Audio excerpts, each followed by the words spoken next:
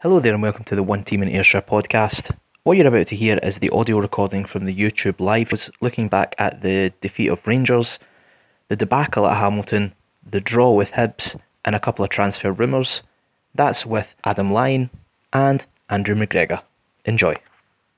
Gordon, Johnson, oh this will be interesting, Kilmarnock have scored, 6.5 minutes to go, and Kilmarnock through that turnout have taken the lead at Hampden and have stunned Celtic and may well have ended their treble hopes.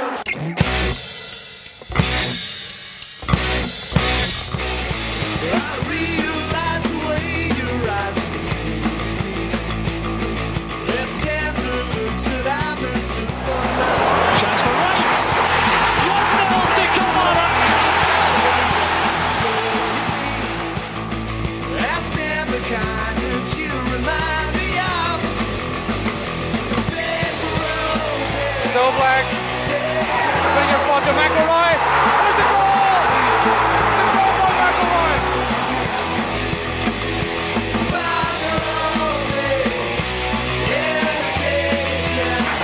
All the boys in Ayrshire are swarming onto Rugby Park.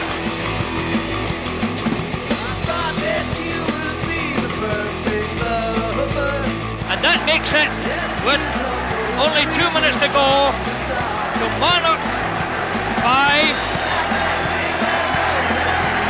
Eintracht 1, and on aggregate, Kilmarnock 5, Eintracht 4.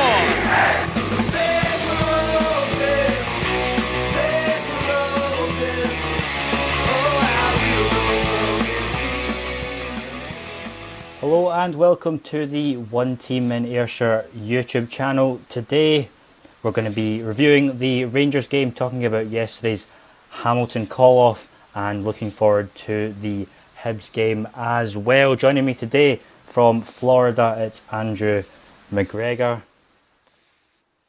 Hi, how are you doing? How are you doing today? Not too bad. Glad to be here. Excited to talk about the Rangers game.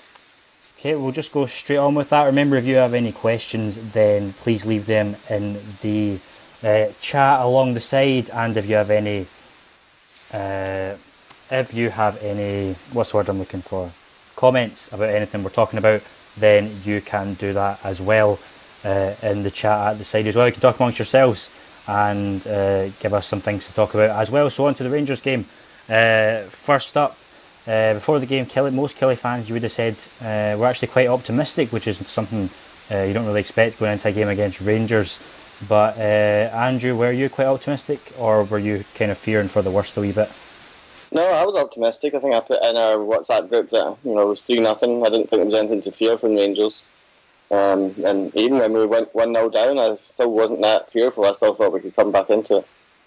Yeah, so in the first half, it was pretty even, you would have to say, but Rangers scored against the run of play. Just a bit of a lapse in our defensive concentration meant that Declan John was able to slide the ball in past Jamie McDonald. What were your thoughts on the first half as a whole? I thought that we had the better of the play without really creating anything. I don't think Rangers looked up too much, so I was a bit surprised when they actually did manage to score, but I thought for the most part, we played quite well without creating any clear-cut opportunities. Yeah, so under Steve Clarke, you would have said, 1-0 down to Rangers at half-time, we might not have come back into it, but, under Steve Clarke, it's kind of been, we've got this never-say-die attitude, and do you think that really helped us going into the second half, and did you still believe that we could get something from the game? Yeah, I think I still believed it. You've seen that several times. We've come back, which definitely wasn't something that we generally saw in a Lee Clark or Locke or Alan Johnson. But I don't know, just there was some feeling going about that. I really thought that we could come back in it. I thought we were hard luck to be 1-0 down. I didn't think Rangers looked like they were that better than us, and I still expected us to come out the second half. I don't think we quite expected the second half to be the battering that we really gave them. Remember, I was watching it. I was, as I mentioned to you earlier on, I didn't see the second half at the time. I ended up watching it back later on. But I don't think I've ever seen us give Rangers that much, put that much pressure on them for a concerted period of time. Yeah, so the second half, as you say, we never really expected. It was a battering, let's be honest. It was, domination from us, which is something you would not have expected going up against Rangers. But we had a couple of chances, didn't quite fall for us. West Foderingham with a couple of saves, and then Chris Boyd eventually got a quick fire double to put us up 2-1. He's been criticised in the past, Chris Boyd, but he does always seem to turn up when he's needed, and this season in particular he has been lethal in front of goal at times. Yeah, it was ever since Steve Clark came in, he's definitely upped his game a lot. I can't remember how many goals he's scored, about 4 or 5 since Clark's come in. But even before he scored those two, Foderingham made a great save from that header.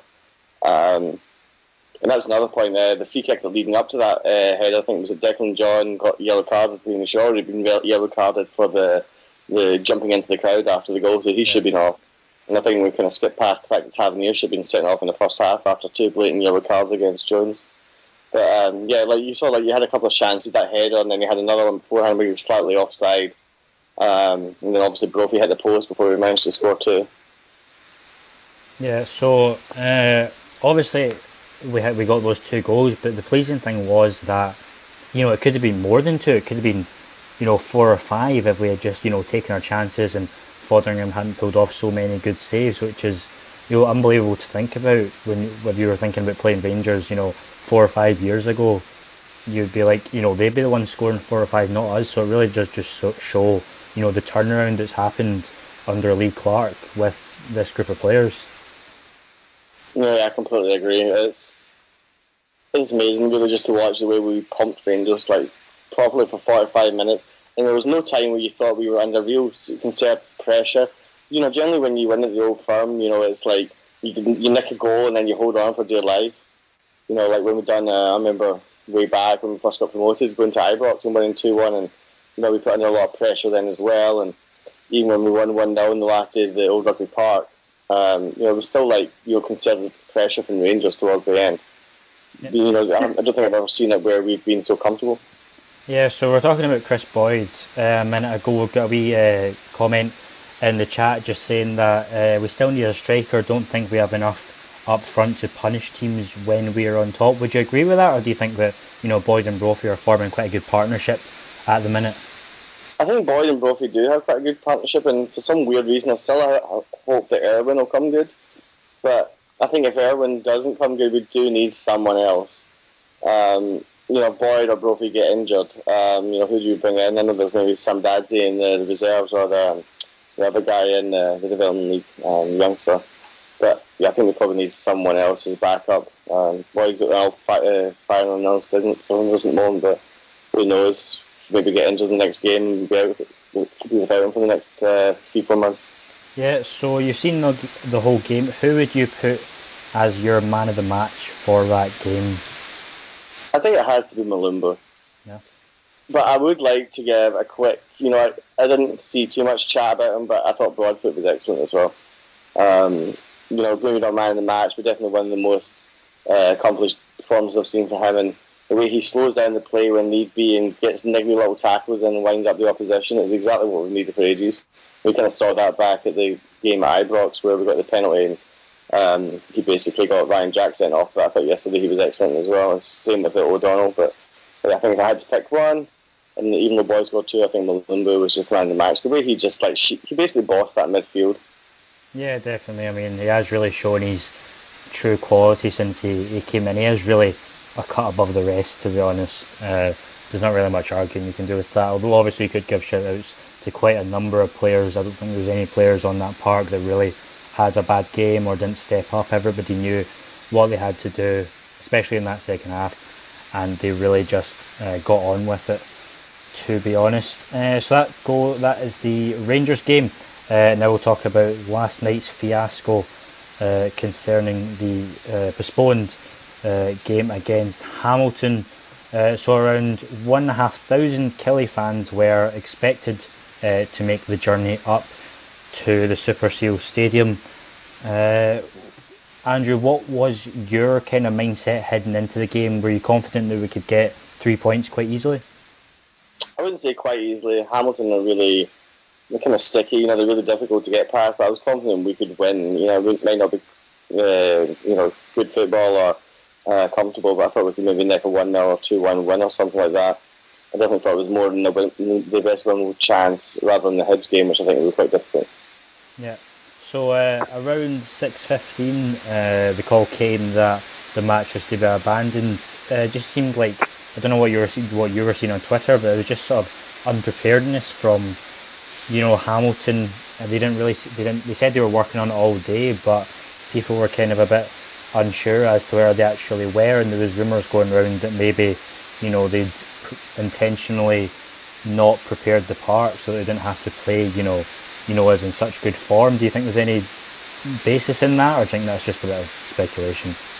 I really don't want to believe that would be the case. You'd like to think that no team would ever do that, but just some of the little things just don't add up. Like, I think Canning and Hamilton Accies had contradictory statements released to the website, and then they contradicted themselves when they were speaking on the radio. And then I think Jordan Jones tweeted out that they only kind of started clearing up 10 minutes after they got there. So I think there's lots of things that contradict exactly what they're trying to say.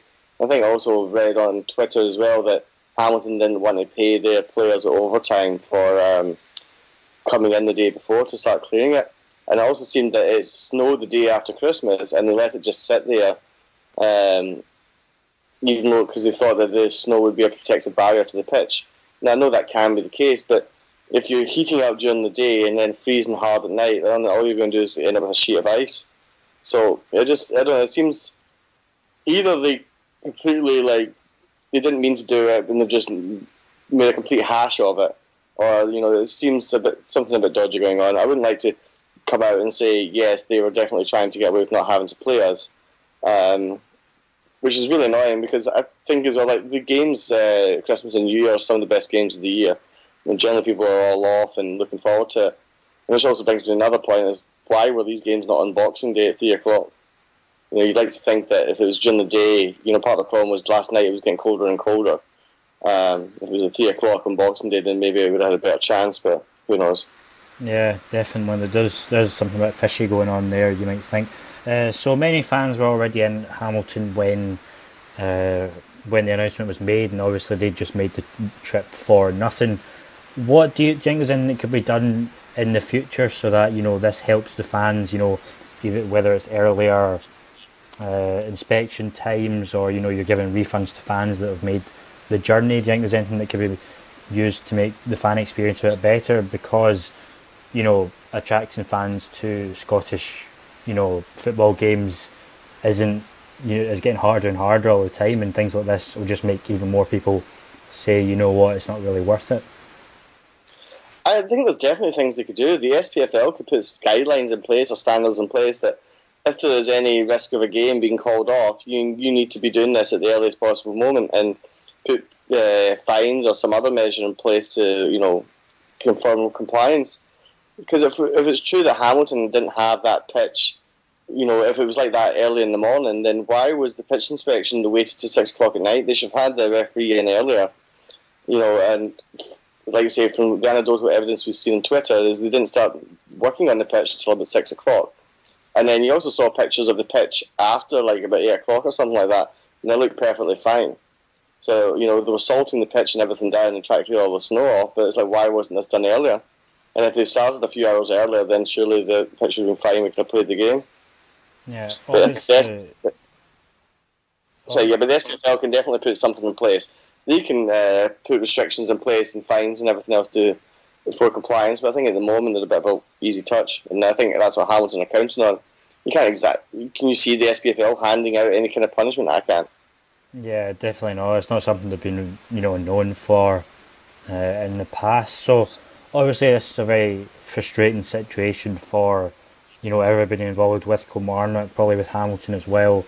Do you think this could be a difficult game against Hibs this weekend, and do you think this has killed their momentum? We were all looking forward to this game. We're all preparing for it, thinking this is going to be a really good performance on the back of the Rangers game. Do you think it's killed their momentum a wee bit, or do you think we're all still ready to go ahead of the Hibs game? No, I think we'll be fine. I think in some ways it might help us out. If we had that game last night and it was a cold, lots of knocks and bruises and stuff like that, and then 2 days to prepare. You saw Hibs last night; they got kicked around a lot by Hearts and had that goal disallowed. So hopefully they'll be a bit flustered about that, because obviously they'll probably get today off and then they'll just be training Friday. So hopefully that'll give us a couple of extra days and we'll be a lot fresher in Hibs for Saturday. But still, you can't deny that if we'd won last night, we'd have been going into the Hibs game with even more positivity. So I think it's all swings and roundabouts, I guess. Yeah. So going on to the Hibs game, they've only won one out of their last four.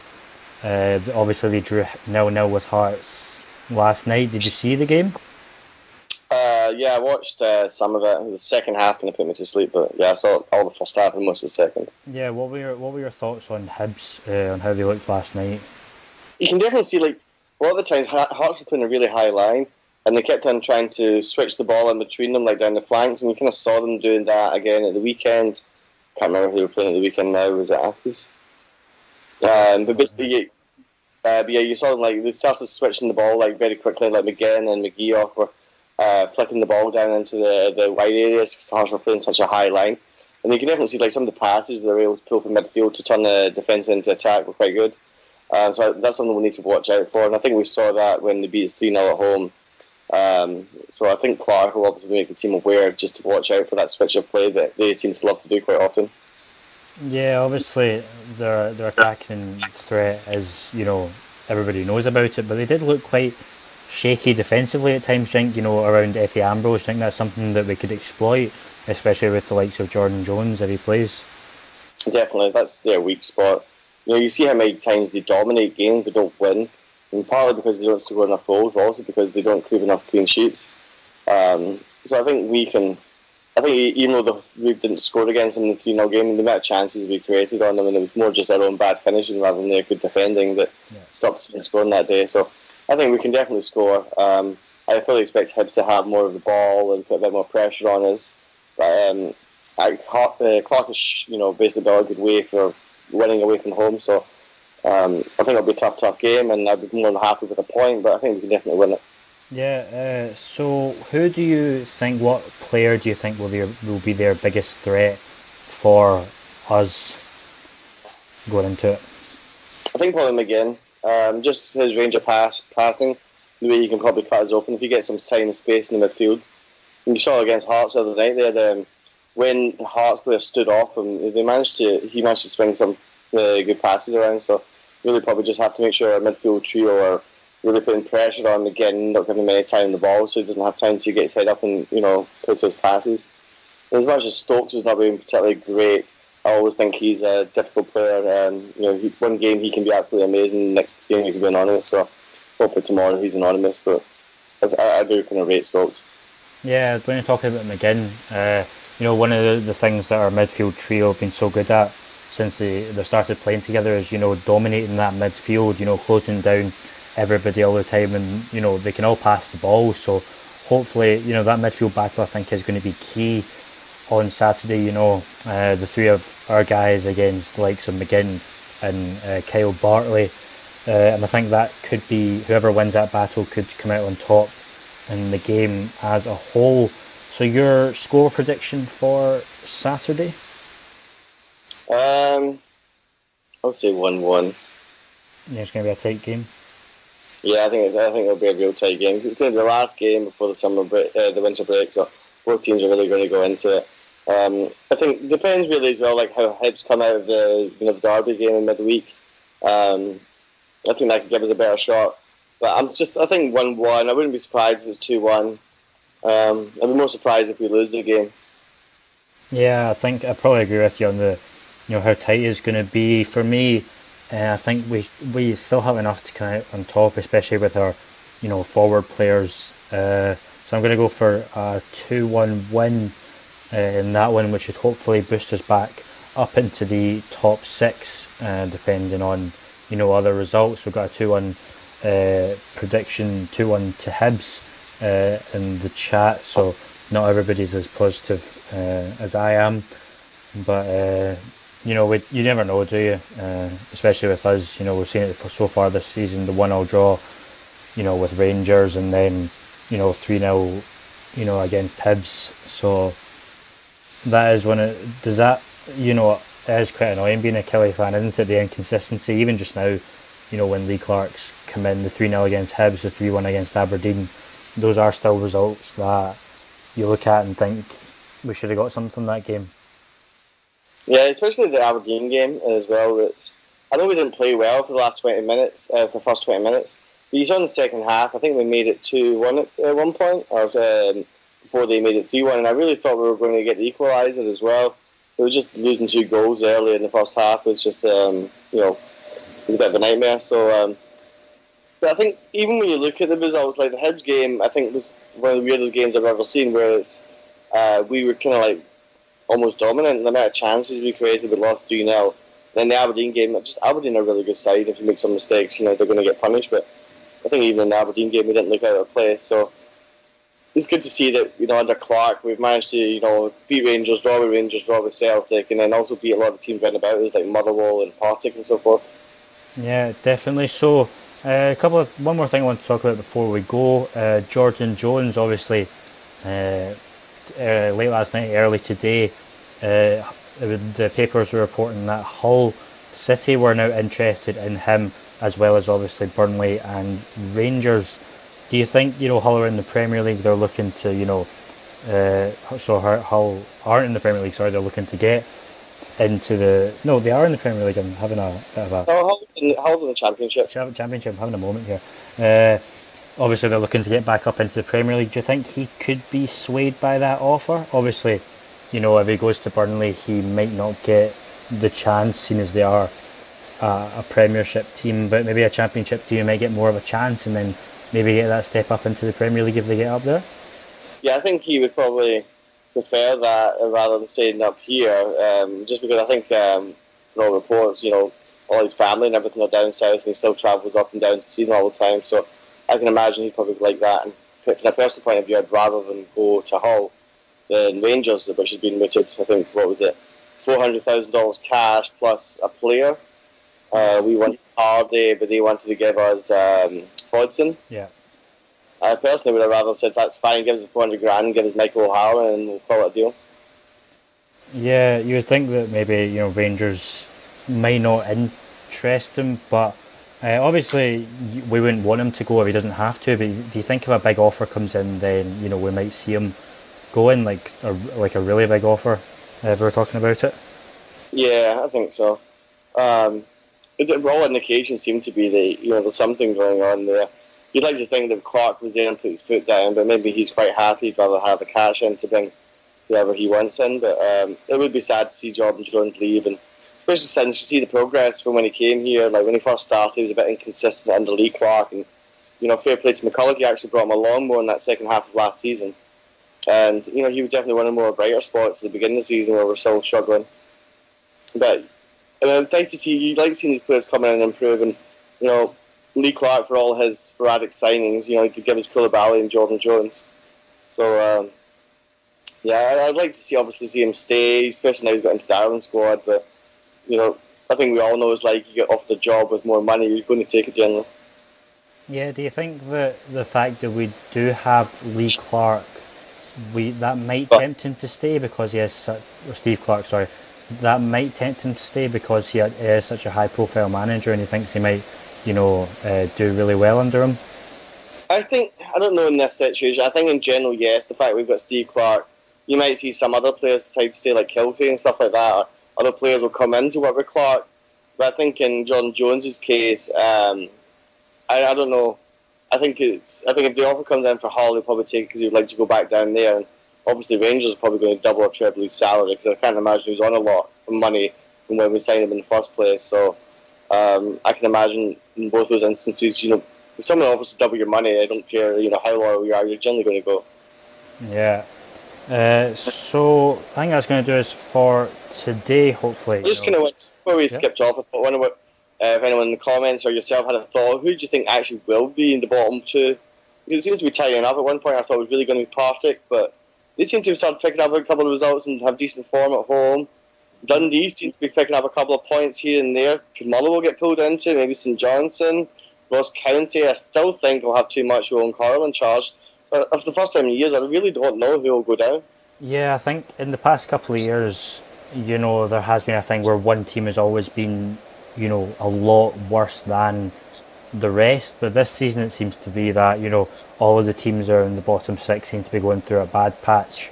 And they always get dragged back down again after they start going up a bit. So it's really hard to actually say who it's going to be. I'd say based on current form, or the form of the past 1 or 2 months, you maybe say Partick and Dundee, but like you said, it is so hard to say because of the inconsistency of all the teams that are in that kind of group. Hopefully we've distanced ourselves from that a bit, but you never know, a couple of bad results for us and you can see everybody else starting to catch us again, so there's really no way to actually tell at this point.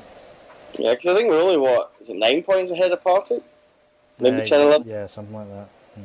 So we could easily get pulled back into it, and after Motherwell's amazing start, they're kind of like getting pulled back into this as well. So you'd like to think, I think that's one of the reasons why Clark apparently, I don't know if he was upset or not, but he refused to say anything to the media last night about the game. But I'm sure he'd rather have the game on and get those points on the board, and pull away, more from the relegation zone.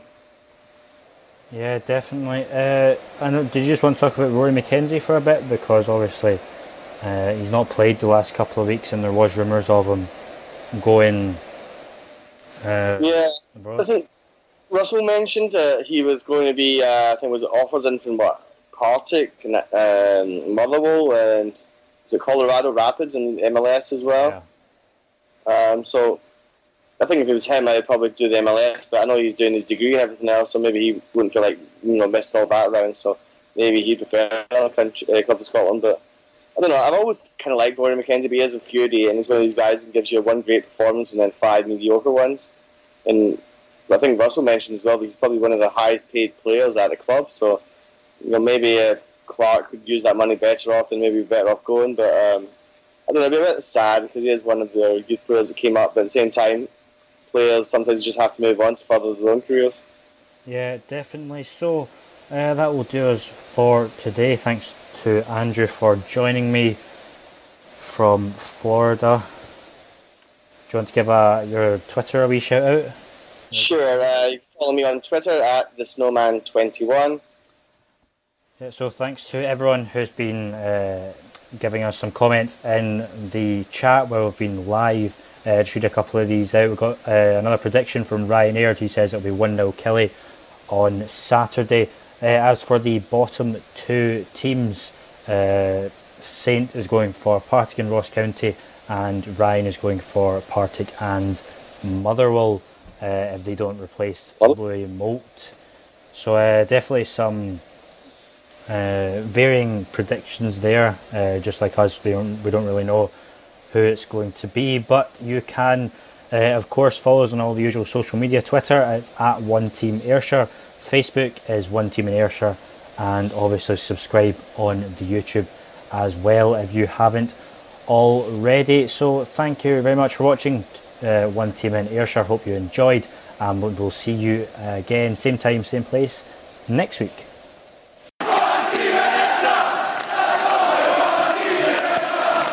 Hello and welcome to the One Team in Ayrshire YouTube channel. I think we've ironed out all the glitches now and we should be good to start for this 4th instalment of One Team in Ayrshire Live. I'm your host today, Adam Lyon.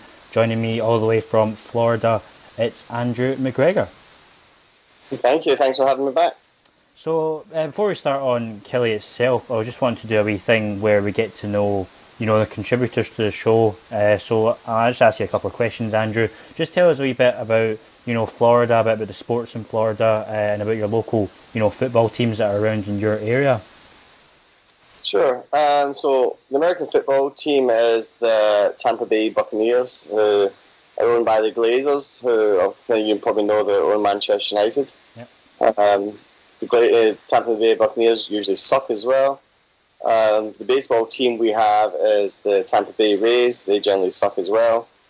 And then we have in the so it's a bit different over here for football because in the MLS we have the Orlando team, Orlando City. I've been to see them a few times with my son, and then we've got the Tampa Bay Rowdies, who some of you may know Neil Collins, who's a Kilmarnock fan, and I used to play over in Scotland as well, and he plays for them. They're over in St. Petersburg. They play in it's like the tier below the MLS, but there's no like promotion or relegation, so there's no way for them to get up. So they're the local teams. I do play there's a couple of regional leagues set up as well for like local teams. So I play for one of them like in over 35 leagues. So but those are the main teams. And we also they have the ice hockey team as well. We've got the Tampa Bay Lightning, and they're fairly successful. I think they won the Stanley Cup a couple of times, but that's really just kind of what it is around here. I know David Beckham's got his Miami team starting up as well. They're trying to create these rivalries. There was talk of Tampa getting one as well, but that would have to be an MLS expansion. So I don't know. They'll try to get the Rowdies up, promotions up to them with an expansion, but I don't know if that's going to happen. But that's really just the local teams that we have in about. So plenty of you sport for you to choose from anyway. Yeah, it's all very expensive though. Like I think ticket to the Buccaneers, it's like $100 again. That's very expensive. Not like 24 quid to get in and see Kelly. Put it that way. So we'll just go straight on to the Hibs game from the weekend. Almost 1,400 Kelly fans travelling up. They seem to be slowly being, lured back to supporting the team, after all the hard times that we've endured in the past couple of years, and that's good to see, isn't it, Andrew? Yeah, it's really good to see. So I've just had a couple of messages saying that this is not working. No. Some guy on Twitter says not working, chaps. It's probably just from the one earlier. Apparently we're live now. It's into right now. Keep going on with it anyway, because you can tell us in the comments on YouTube if you can see us or not. If not, then we're talking to ourselves, but hopefully you can anyway. So 1,400 away fans, certainly looking good from a club perspective and a support perspective. Yeah, I think that's great. Like we always knew there was going to be a big group. Also, I was a bit puzzled why I think we'd probably even had more if they'd actually put it on the actual public holidays. But even then, having it, that many people there, and I also saw that story kicking around about the guy who was Australian who was up in Edinburgh visiting, and a bunch of Kelly fans basically dragged him onto the bus, gave him a couple of beers, and he went to his first Kelly game. So I think we now have another Kilmarnock fan, which I thought was quite cool when you read about it. Yeah, no, I was going to talk a bit about that later, but just talk about it just now. Obviously, it's a real feel-good story, and it's good to have a good story about Kilmarnock fans in the news for once, rather than being about low attendances or not many fans, not having many fans. So it's good to see something that positive. Yeah, the thing that always annoyed me about the story about Kelly fans is it's because our stadium's so big, and the juxtaposition between how big our stadium is and how little fans it is there. Even when you look at our attendances overall, we're still bigger than the likes of Inverness, Ross County, Motherwell on the day, Hamilton. We're the ones that seem to get singled out for it, which is always a bit annoying. But I still remember back in the day, I remember going to one of Alex Totten's last games, and it was 4-2 Kelly against Hibs, and there was 11,000 there on a Thursday night. So, I don't know if we'll ever get back to then, but if we can get back to like 4,000, 5,000, 6,000, I think that'd be great. Yeah, no, they definitely are coming back in small numbers. On to the game, before we even started, Team Lennox came out and Eamon Brophy was missing, and we found out on Twitter that he was injured and wouldn't make the game. Did you think that could be a big miss for us going into it? Yeah, I think so. They've obviously struck up such a partnership. We always thought that could be, definitely a bit of a loss. But thankfully, the team, even though it was a bit of a, from all the reports, it wasn't the best performance of the season. We kind of got the goal early on, and then had to kind of battle. In some ways, it sounded a lot like the Motherwell result. Yeah. So obviously, we got off to the best possible start. Boydie doing what he does best. It's 5 goals for December. It was 5 in 6 games, and he's really, even though he might, be called fat and old all the time. Everyone's saying he's past it, but he really has proved them wrong. You know, this season, 12 goals so far, and he's certainly far away from, you know, retiring, it seems. Yeah, I think it makes you wonder as well what he's been up to the last couple of years. You know, he's definitely turning on the form now that Steve Clark's in place. But I think we're all, you know, at the end of the day, I think it's what now joint second in the top ever top flight goal scorer for us. I think he's only got Willie Cully now to beat, but I think he's like a good 30-40 goals ahead of him, so I don't know if he will ever reach that level, but it's definitely an amazing achievement and long may it continue, especially since Erwin hasn't really hit the heights that we thought he would. Yeah, do you think now that he's scoring all these goals this season, do you think we can maybe look past all the things that he does, you know, in his media capacity that seems to annoy Killie fans quite a lot? I'm sure he'll probably still say something or whatever it is. I think it's just when he goes on and starts talking about the teams and different players in the run up to when we're going to play them. And I know he's been on radio defending himself and saying that he doesn't believe in, you know, the managers come up and sticking this stuff up on the billboard, but you only have to see it.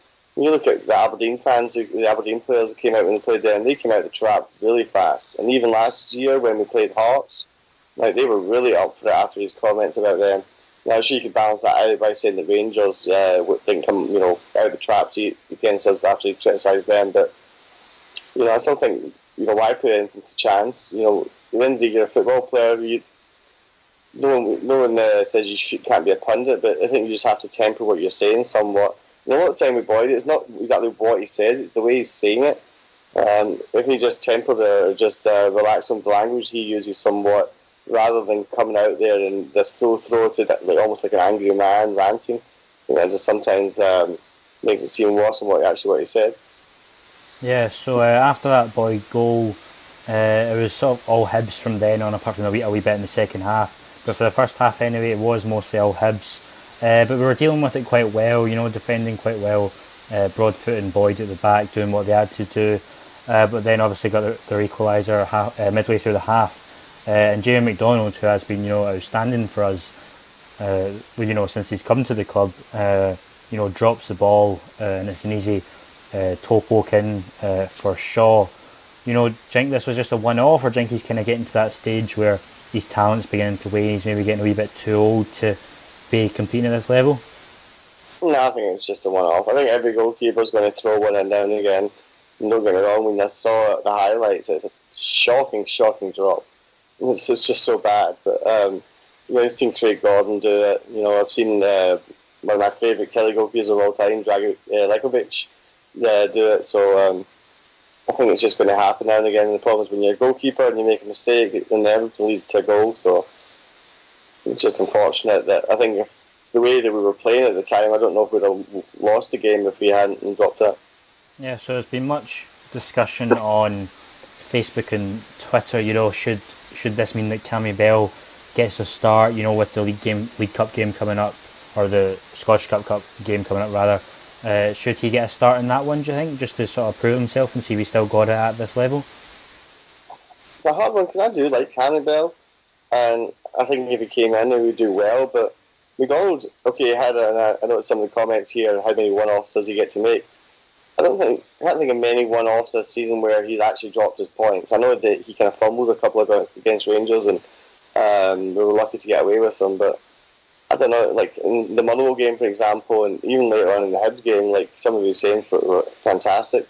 Yeah, I think for me, his mistake that gets me was the last game of last season when he got chipped by Liam Boyce, which effectively gave them 7th ahead of us. I thought maybe he could have done a bit better there, and that's the one that's really stuck in my mind is, you know, that did cost us, you know, the chance of 7th place. But as you say, he has dug us out of a hole so many times, and he probably just deserves, you know, as many chances as he needs. I think we're just a wee bit spoiled at the moment. We've got like 2 decent goalkeepers. Not like the days when we had Samson in goal. Yeah. And it's quite funny now, even to this day, when you hear about goals coming in and opening all mics and stuff like that. You know, along the lines of, oh, Samson made the save and someone scored the rebound. It's like, how many times have you seen that? You just couldn't hold on to anything. It's ridiculous. So I think Jamie McDonald or Cammy Bell are both far superior keepers to him. So I just think we're a bit spoiled at the moment. Yeah, Jamie Tannock said McDonald's earned us more points than any other player over the last few years, in his opinion, which is probably, just about right. So I think we'd have been relegated during the lock season if it wasn't for him. yeah, definitely. So yeah, definitely keep McDonald's for as long as we can, to be honest. So that was the equaliser for 1-1. And then, even apart from a wee flurry early in the second half, where Jordan Jones had actually hit a shot on target for once, it was all Hibs in that half. John McGinn running the show from the midfield, and that really was, why Hibs dominated so much. It was John McGinn that was winning that midfield battle ahead of, Malumbu, Power and Dicker, which, there haven't been many times since Steve Clark came in that those three have lost that midfield battle. The game at the weekend and then against Aberdeen where we lost 3-1 as well. Those seem to be the two times where they haven't won that midfield battle, and that's what's made us drop points. Yeah, I think there's no denying we weren't quite at the races at the weekend. It wasn't the best performance, and especially since Hibs played the derby match in the middle of the week, obviously our game against Hamilton was cancelled, so you think we'd be more up for it, be the most energetic, but I just don't think we played particularly well. The only good thing you can say about that is in the past, in those games, we would have probably been pumped 3 or 4-0, so I think the fact that we're tough to beat these days, even when we're not playing particularly well, it's got to be a benefit. Yeah, do you think it's really good how, it didn't look like we were ever going to win the game, but, Steve Clark's given us this mentality where if we can't win it, we won't lose it. So, we picked up another point, which effectively gave us top 6 at, the new year. And crazy enough, if Jamie McDonald hadn't dropped that, from the highlights I've seen, and I know that they had a lot of pressure, but I think we could have held out for the whole 3 points, which would have been probably a bit undeserving, but, many times that's happened to us in the past. Yeah, we had, I think it was 2 shots in total, 2 shots on target. They had 12 shots and 2 on target as well, so I think Hibs' problem is that they really need a striker, and luckily for us, none of them were really on form that day, and that's probably how we escaped with the point.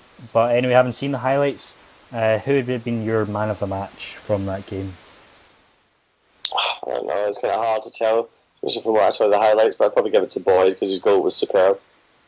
Yeah, he was definitely, that is what got us the point in the end, because we didn't really look like scoring either, to be honest. I think Boyd was good as well. Yeah, it was a fantastic goal from Boyd, but I would be giving it to Kirk Broadfoot. If it hadn't been for that Jamie McDonald error, then it would have been maybe a clean sheet, which is not something you can say very often against Hibs, especially this season. And I think he, defended really well and held it from the back really well, and he would be the one that I would give my man of the match to anyway. So you can let us know in the comments who your man of the match was for that game, but we'll go on to a bit of transfer talk. One man in particular has been, doing the rounds on Twitter and on Facebook. Stevie Naismith, will he or won't he come back to Rugby Park? Andrew, your thoughts on it? No, I'm trying to separate what I really, really hope and, my excitement that he would come back just with, the realities of football. At the end of the day, it wasn't, 18 months ago that he was bought for £10 million. He's probably on £40,000 a week, and I know that, he's talking about coming back up to Scotland and money isn't an issue, but I know he still must be a severe drop for him to take it. Don't get me wrong, I absolutely love it, and all the little indications are in reading the forums that, it's not beyond the realms of possibility. So, I don't know, just at the end of the day, I can't quite see it. I'd completely love to be wrong, but I can't quite see it. Maybe in the summer, I don't know what's going to happen. He might stay down south for another year, or unless we get him on loan from Norwich or something like that. But I don't know. I find it hard to believe that it's going to happen, but maybe that's just the old pessimist in me. Yeah, there seems to be a suggestion, seeing as Norwich are one of the teams that we're looking at Jordan Jones, that there could be some kind of, swap going on with Naismith coming up here and Jones going down there. If that were to happen, would you be, what side would you swing on? Would you say that Jones was a bigger, asset to us than Naismith would be, or do you think, Jones has maybe done all he can here and it's time for him to, move on? I would drive Jordan Jones down to Norwich and bring Naismith back up. Mostly just because, at the end of the day, realistically, how much longer are we going to hold on to Jones? The summer? At least if we get Naismith up here, he's probably going to stay with us for a few years. I can't see him trying to go anywhere else. And I think he said beforehand the only two clubs he wants to play for in Scotland are us, and that's soon the other one was Rangers. So if he comes up there, I think we're going to have him for a couple of years. As if we keep Jones, he'll be gone anyway within a year tops. So I would take Naismith, and at the end of the day, like, Naismith's still established international player, one of ours. So I'd rather bring Naismith back up. As much as I do like Jordan Jones, he still sometimes, his end product could be a wee bit not the best, but I think Naismith we're going to get more longevity out of. Yeah, you would think so. So apart from Naismith, there hasn't been a whole lot of other names being linked. I'm sure Steve Clarke will have some people in his sights for bringing up to Rugby Park. I'm sure they'll be of quite a good quality due to the contacts. I've seen Anya mentioned a few times in the forums, which is another one that seems a bit ridiculous, but apparently someone mentioned there might be some deal with was it Bryson, who was at Derby, where Anya is right now, and he's getting put out in loan, and I think we maybe due some of the money because we have a sell-on fee. So I don't know whether that money could be then used just to pay for Anya. I don't know if that's true or whatsoever, but I think he would be quite an exciting possibility. And even if none of these are true, it's still better to be linked with these kind of guys and Scott Robinson and Coyote and some of the other people that we've dealt with over the years. Yeah, I mean, it does just show, since Steve Clarke's come in, the calibre of players that we're now being linked with compared to what we were. We are definitely, on the up. We're a much more attractive club to players than we've been, for the past 5-6 years. So it's definitely something that I've got to look forward to next year or so. But just last thing on the transfers, what areas of the team do you think we need to strengthen, if any, going into the second half of the season? You can tell us in the comments as well who you would, what areas of the team you think could do with a wee improvement heading into the second half of the season. Andrew, your thoughts? I think we still need a striker. I think we all thought Erwin would be it. So if Erwin actually, gets himself sorted, then maybe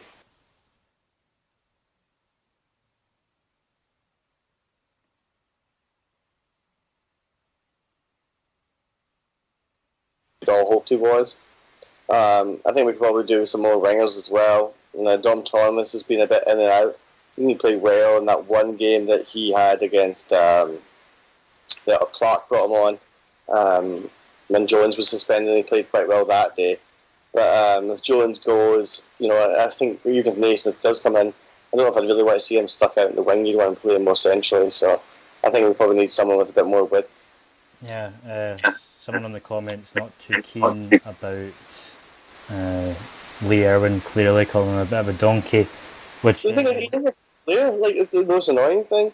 Like, I don't think he's ever been prolific, but he's always been like a decent player. We saw him beforehand in Motherwell. He always was good, and I've seen a little bit of him down in England when he was there, and he's always seemed quite good and fast. But I don't know. It's like he just decided he was going to become slow and lazy. I don't know what's going on. Yeah, he just doesn't seem to really. He's not looked like he cares too much when he's come on the park anymore, which is a bit of a shame to see. And if he's got that kind of attitude, then you may as well ship him off and get someone else in, with that freed up wage budget. Well, there's rumours that Motherwell were after him, but I don't know how much truth there is in that. Obviously, they've got the money from Louis Moult, so I don't know if we can sell him for 100,000. I'll probably take it. Yeah, I think if we could get some form, then I definitely would. But for me, areas to strengthen, probably the strike force is the main thing maybe just one more quality striker if we can get someone to kind of, back up, Boyd and Brophy if one of them was to get injured, like Brophy is just now. But, the way the team is just now, we're picking up points, we're picking up the most points in the league at the minute. So, I'm not sure if I would want to upset the balance that we've got in the team just now. If we can keep everyone fit, if we can keep everyone motivated, then there's no reason why we have to bring anyone in, make massive changes. Because we're fine with what we've got just now. If we can keep the same motivation, Steve Clarke can keep them doing what they're doing, then there's no reason why we can't just keep the same squad going into the second half of the season. Yeah, I think we're still going. There's going to come a time when we've got a rapid run of games, and we'll probably touch on it later on. But if we get a cup run as well, we can have quite a lot of games in a short period of time. So we need to have a decent squad because I'm sure people will get injured and suspended. So yeah, so we'll go on to our wishes for 2018, our wishes for the second half of the season. There's some comments that people will be paying Motherwell just to take Lee Irwin off our hands. It's very generous of you. So they can have Irwin, we'll have Kirkcaldy. Yeah, there you go. We'll do a wee swap deal. But our wishes for 2018, we'll start off with our league position. We're trying to be realistic here, but what would you like to see? Where would you like to see us finish come the end of the season? I would obviously the top six. Ideally 4. I'd love to get us into Europe. I'd love to go back. If we went to Europe, I'd try to come over in the summer anyway. If we went to Europe, I'd love to take my son over and go with Kelly John around Europe. It's been a long time since we've done that. In some ways, I think we'd always be happy with a comfortable 6 or 7. Well clear relegation. Something to build on for next year. Maybe something that doesn't, make Clark's star seem that much brighter, so we hold on to him for longer. But I think ideally I'd love to see 4th, and hopefully get into Europe. Yeah, Europe would be, amazing, but I think I'm trying to be a bit realistic here. We've been stuck down in the relegation battle for the past, 5 seasons, apart from last season. So maybe we're just looking at a steady improvement from last season. Top 6 or 5th would, be amazing this year. Just top 6 in general. Nice wee cup run. I just don't want us to get in at like Partick Thistle last year, where we got into 6th and then just get humped every week. I don't think would quite happen, but I think if we got up there, I'd like to at least try and make us push on a couple of places, because we can beat Hearts. I'm fairly sure we can beat Hibs. We've shown we can beat Rangers. I think Aberdeen and Celtic are the only two we've really kind of struggled a bit against. A little bit of that draw at Celtic Park. I was saying beforehand, I was kind of disappointed when Celtic actually lost an unbeaten run, because I had this dream that we were going to go all the way to the Scottish Cup final and beat Celtic in the final, just because the absolute seed would have been amazing. If Celtic had lost the treble and lost their unbeaten run against us in the cup final, that would just be so much fun. Yeah. I just want a good cup run. How long is it since? I think the last time we had any decent cup run was under King of Shields, where we got the quarterfinals. Yeah, I think it was against Hibs, was it, at home? Yeah, Griffiths destroyed us that day at Rugby Park. 4-2, I think it was, sending off. But since then, I think that's only the second time, and since we won the cup, we got to the quarterfinals. So, I'd love to see a good cup run. Assuming we get past Ross County, hopefully we can get the luck of the draw and get some team in the Highland League or League 2 team that we haven't been to in a while. Yeah, definitely. I mean, my fear is that we're going to have a good 3 quarters of a season this season, and then we might lose Clark in the summer. We might lose all of our players that have performed well this season. It's just going to be like a kind of one season wonder kind of thing. They might be back down bottom 6 next season. So I'm not wanting us to overperform too much this season. There is a fear. It's almost like the Mexo season, where we've done amazing for that one season, and then the players got picked off and everything started falling apart. But I kind of get the impression that Clark is here for the long haul, unless something amazing comes up in England. But I think he's actually here to help rejuvenate the team. I don't think he's just going to run off like the other Clark did beforehand. Yeah, definitely. I mean, so we've talked about the league position, the Scottish Cup, the club as, a whole, what would you like to see? Is there anything you'd like to see in particular there this As season? I was winning it. I still remember '97 being there, watching Paul Wright score, and just the scenes that John finished at the end. It was just amazing. And I know the League Cup final was special in so many ways, but I think back then we hadn't won anything for 50 years or something like that at the time. So I would love to see. I'd love to see a good cup run. Semi-finals is the minimum. I'd like to think. I think it really shows how Clark's taking us on if we can get a good cup run out of it, and also hopefully give us. I think one of the big things, if we want to bring the crowds back, there's nothing better than a good cup run. Especially if we get to the final, the buzz throughout the season. Towards the end, people buying season tickets for the next season would be fantastic. Yeah, definitely. Just in terms of the club as a whole, just the attendance to just keep, getting better and better. The away support, just louder and louder. More people coming to the away games as well. And then, at the end of the season, if we've done well, then, you just want to see a kind of, early uptake in season tickets, people excited for the next season rather than fearful as we have been, the past 4 or 5 years. I know there's some people on the Kelly forums who thought there'd be some dramatic uptick, but I never thought that would happen. I think it's going to be gradual. It's going to be a couple of extra 100 people here and there. If we can get like an extra 400 or 500 back this year and another 400 or 500 back the season after that, that'd be great. I think it's just took a long time for them all to disappear. It's going to take a long time to get people back. Yeah, definitely a couple of comments. Your wishes for 2018. Saint says top 6 and a decent Scottish Cup run, and Jamie Tannock says top 6, get Naismith and keep Clark. So you never know.